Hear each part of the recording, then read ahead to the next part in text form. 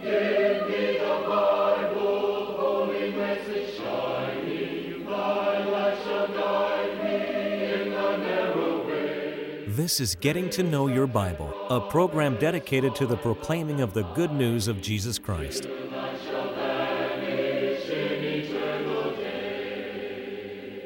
Here's Billy Lambert. Hello, it's good to be with you today. Can you imagine something like this happening one morning?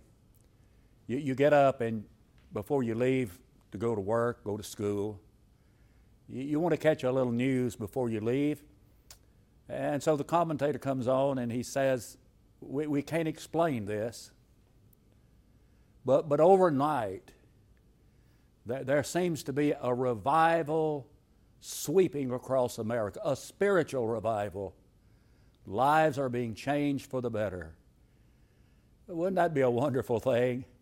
I've heard so many people say of late that we need a revival in America, a spiritual revival in America. We'll get people back to God, get people back to believing and studying and living by the Bible again. And that's often a need. In Psalms chapter 85 and verse 6, David said, "Wilt thou not revive us again, that thy people may rejoice in thee?" Today we want to discuss this topic. Prerequisites to revival. What are they? Please stay tuned to Getting to Know Your Bible today as we talk about this very, very vital topic. Now, on Getting to Know Your Bible, we offer a free Bible correspondence course in order that you might know how to receive the course and something about the course itself.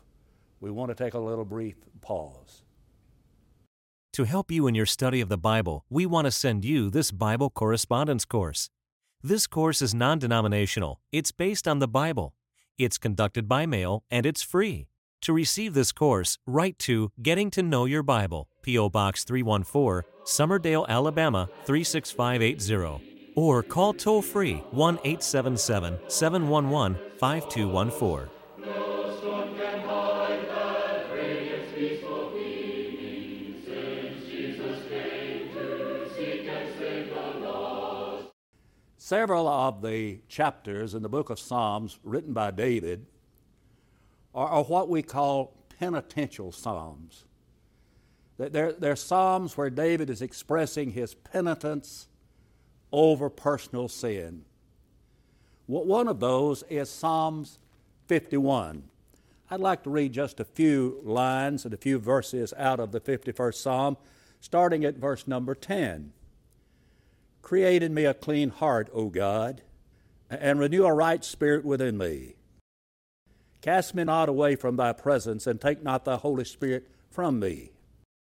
Restore unto me the joy of thy salvation, and uphold me with thy free spirit.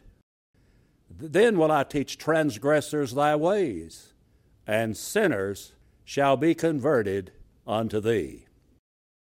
You know, it's a little difficult to believe that the same man who wrote the great 23rd Psalm that begins, "The Lord is my shepherd, I shall not want," is the man that wrote the 51st Psalm. In one of those Psalms, David is on the mountaintop. In another, he is in the valley. But you see, that's just one of the marks of the inspiration of the Bible. That the Bible points out not only the good in the lives of God's people, it also shows their blunders, their mistakes, and their wrongs. Now, David is described in the Bible as being a man after God's own heart. But David was a man after God's own heart, not when he was sinning, but David was a man after God's own heart when he was repenting of his sin. In the 51st Psalm is where David is expressing his regret, his sorrow, and his penitence for sin that he had committed. I believe in this 51st Psalm that there are prerequisites to bringing a revival into my life as an individual, to bringing a revival into the church today, to bringing a revival among a nation of people, if we just follow these steps. And the first of those steps, the first prerequisite, is contrition. Notice in the very first verse of Psalm 51 that David said, "Have mercy upon me, O God, according to thy loving kindness. According to the multitude of thy tender mercies, blot out my transgression." Then in verse 2 he says, "Wash me thoroughly from my iniquities and cleanse me from my sin." He said, listen to him, "Have mercy upon me, O God." That expression is reminiscent of the publican in Luke chapter 18, where Jesus tells about two men who went up to the temple to pray. One of those men was a Pharisee. One of them was a publican or a tax collector. And the Pharisee stood and he prayed like this, "Lord, I want you to know, Lord, how good I am." Now, I'm paraphrasing, of course. He said, "Lord, I want you to know that I'm not like other men. I want you to know, Lord, that I'm not an extortioner. I want you to know, Lord, that I am not an unjust person. I want you to know, Lord, that I'm not guilty of adultery. And I want you to know, Lord, that I'm so thankful, Lord, that I'm not like other people. I'm thankful I'm not like that man standing over there," and he was pointing at the publican. I heard about a Sunday school teacher that was trying to teach this lesson to a group of small children, and then she called on one of the little boys to pray, and he prayed and he said, "Lord, we thank you that we're not like the Pharisee." You know, that's a hard lesson to learn, isn't it? This man was praying and he said, "God, I want you to know how good I am." And then there was the publican standing a distance away. And the Bible says he would not so much as lift his eyes to heaven, but he smote his breast, and this is what he said, "God, have mercy on me, a sinner." And you know, the Lord analyzed those two men, just like He's analyzing us today. And this was the Lord's analysis of those two men, the Pharisee and the publican. And the Lord said, this man, that is the publican, went down to his house justified rather than the other. For he that exalteth himself, that would have been the Pharisee, he that exalteth himself shall be abased, but he that humbleth himself shall be exalted. You know, the old axiom is true, isn't it? The way up is always down. Pride is an anti-God state of mind. God resists pride. In Proverbs 16 and 18, it was Solomon who said, "Pride goes before a destruction, and a haughty spirit goes before a fall." You see, the first step in a revival is contrition, where we recognize, "God, I need you. Have mercy upon me, O God." There was a man who was climbing the Swiss Alps. And it is said when they got to the top, he wanted to stand up in triumph after having reached that height. And the guide pulled him down to his knees. He said, "On your knees, sir, on your knees. You're not safe unless you're on your knees." See, the wind was blowing so swiftly, so hard at the top, it likely could have blown him off the top of the mountain. And I've often thought about this. You know, we're not safe. We're not safe unless we're on our knees. Contrition. You see, that's the step number one. Now, the second step in this revival we're talking about is confession. Notice what he said in verse number 3. "For I acknowledge my transgression, and my sin is ever before me." You know, that's a hard thing to do, to admit you're wrong, isn't it? Think about someone having an automobile accident. Maybe it's just a little fender bender, but here's a man, he jumps out of his car, and this one jumps out of their car, and they're pointing fingers at one another. It was your fault, it was your fault. No, it was your fault. No, it was your fault. And the police officer comes on the scene, and he begins to make out a report. Well, how did this happen? Well, it was his fault. Or they just cannot admit they're wrong. Or somebody's getting a divorce in the midst of a problem.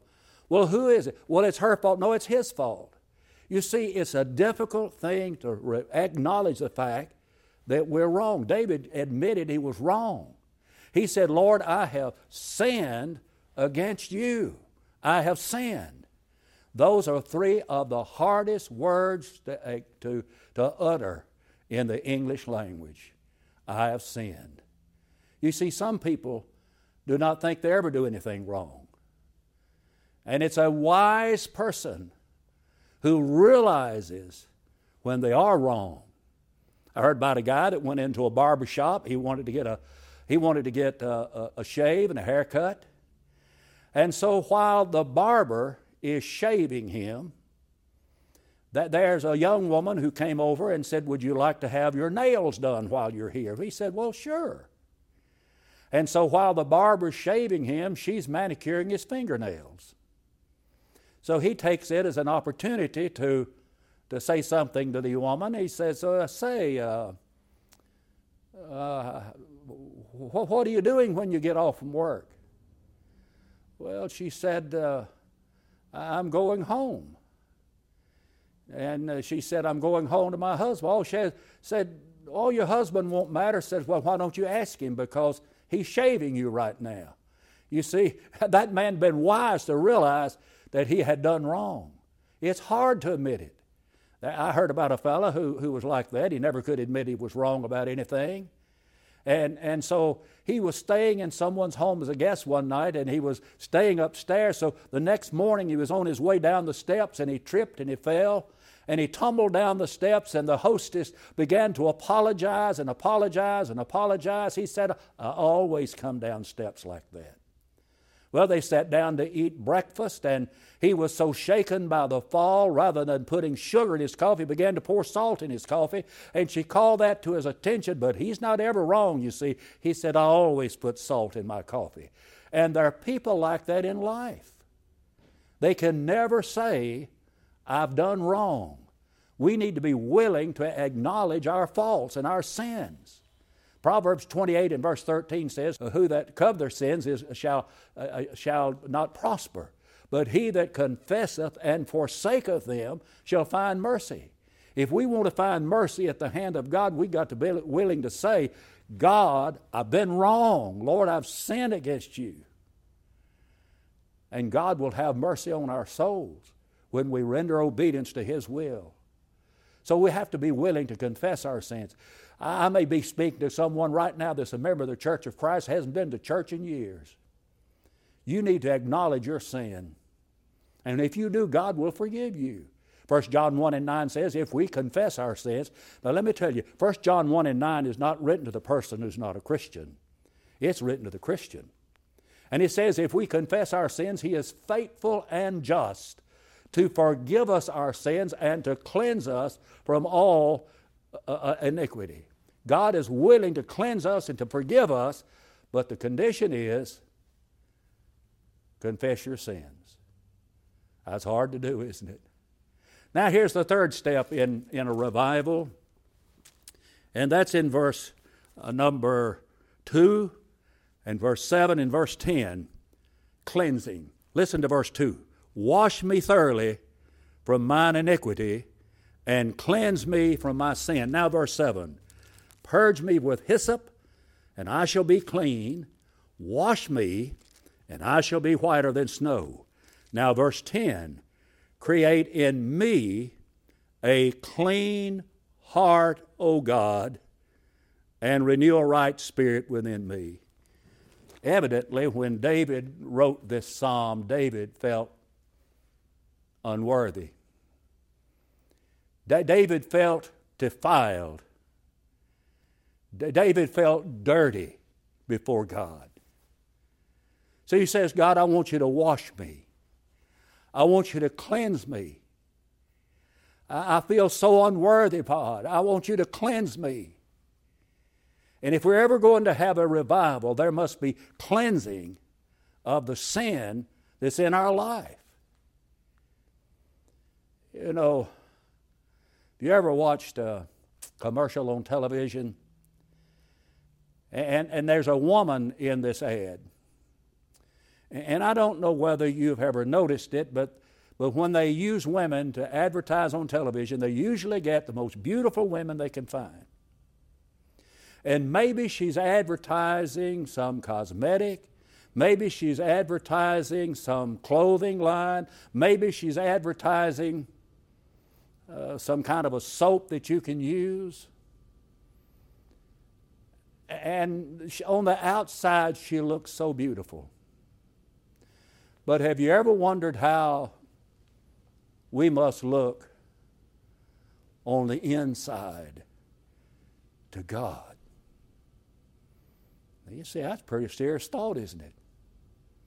See, man looks at the outward appearance. God is looking at our hearts. And a person may be so beautiful and beautiful in appearance on the outside, but our hearts may be polluted. And that's one kind of pollution I'm afraid the environmentalists of our day are not really that concerned about.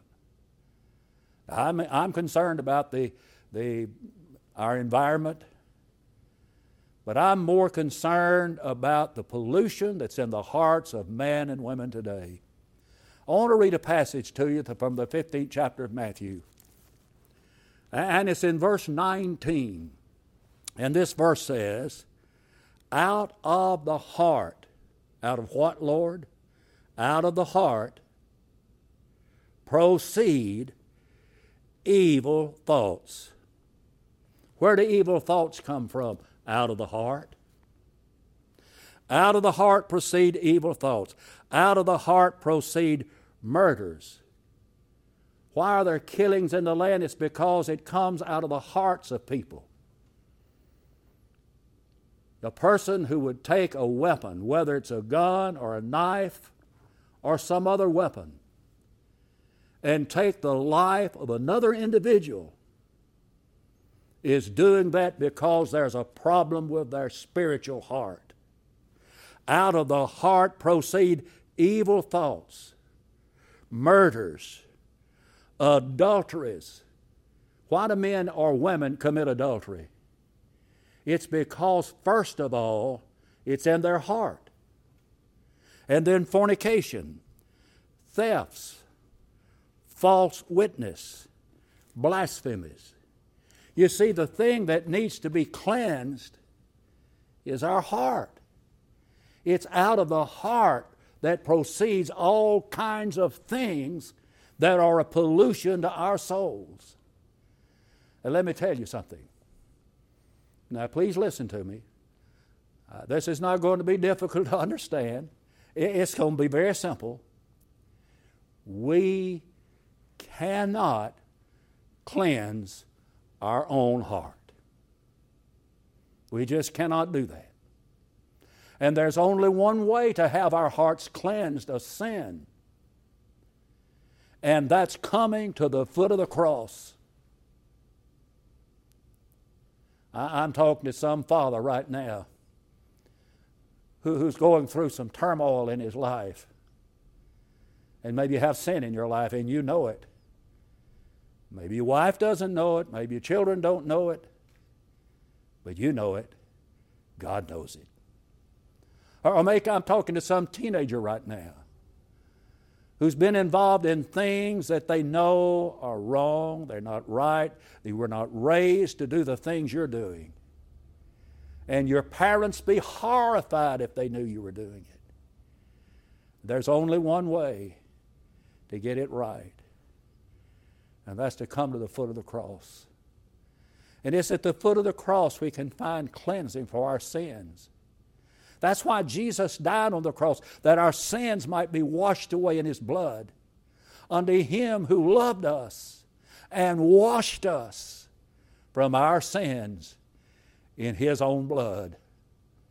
What is it that can wash away my sins? Nothing but the blood of Jesus. Only the blood of Jesus can wash away my sins.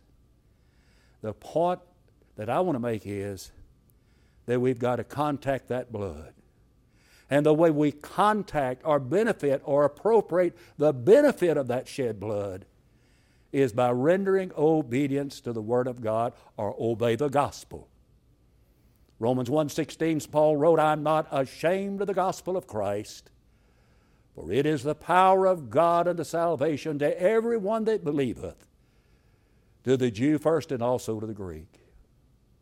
Paul wrote to the church in Corinth, and I'm reading now from 1 Corinthians chapter 15, verse 1 through 4. Moreover, brethren, I declare unto you the gospel, which also ye have received, wherein you stand, by which you're saved, if you keep in memory what I preached unto you, unless you believed in vain. For I delivered unto you first of all how that Christ died for our sins according to the Scripture, that He was buried, that He arose again the third day according to the Scripture.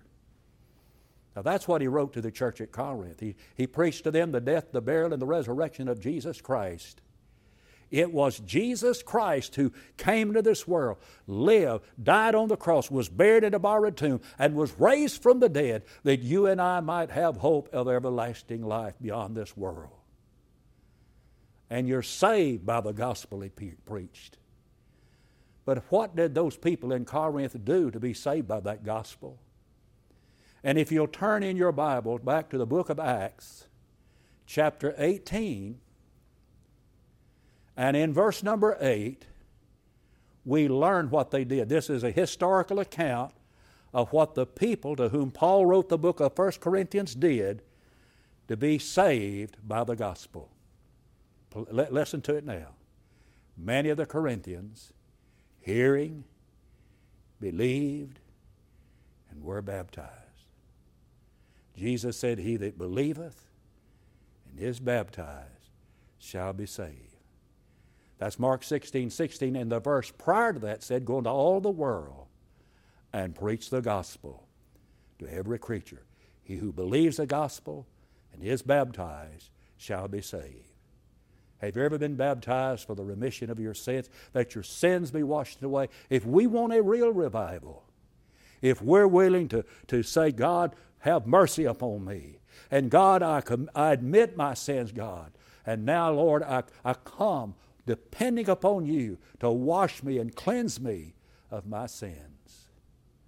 Well, here's another part of that revival that we really need, and that's communion. Now, notice it in verse 11 and 12. Cast me not away from thy presence, and take not the Holy Spirit from me. Restore unto me the joy of thy salvation, and uphold me with thy free spirit. David knew what it was to have close fellowship with God. Well, when he wrote that great 23rd Psalm, the Lord is my shepherd, I shall not want, he knew what it was to be close to God. And David did not want to lose that fellowship, that communion with God. And he said, Lord, I want you to create me in me a clean heart. Don't cast me away from your presence. Take not your Holy Spirit from me. I want your presence in my life. I want to be near you, Father. And the way we do that are the first three steps that I've mentioned: contrition, confession, and cleansing. And then we have that fellowship with the Father. There was a preacher who had been ill, and because of his illness, he was quarantined to his house. The home in which he lived must have belonged to the church, because the house that he lived in was right next to the church building. But he was quarantined. Someone else was having to preach in his absence, and he stood it just as long as he could.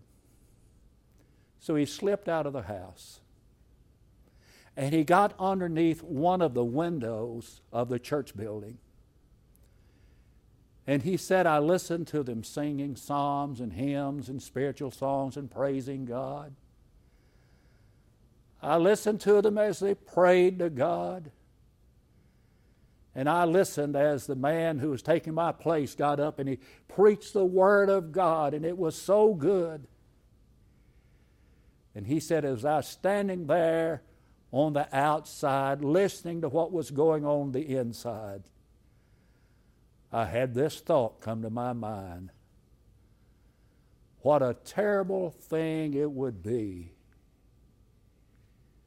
to be shut out of heaven.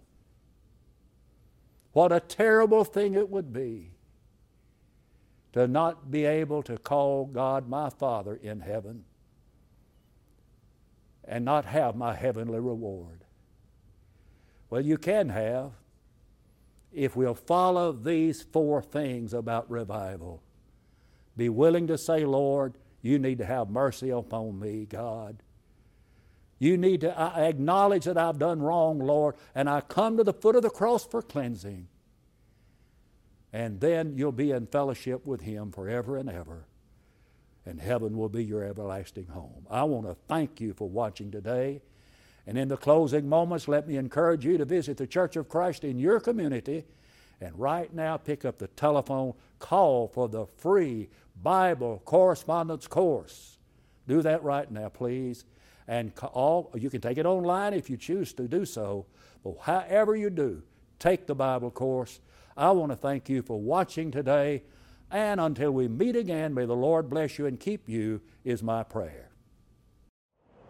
We want to help you as much as possible in your search for a personal relationship with God. You can now easily access our free Bible correspondence course online at gettingtoknowyourbible.com. If there's any way we can help you grow closer to God, please email us at gettingtoknowyourbible@yahoo.com or call us anytime at 1-877-711-5214.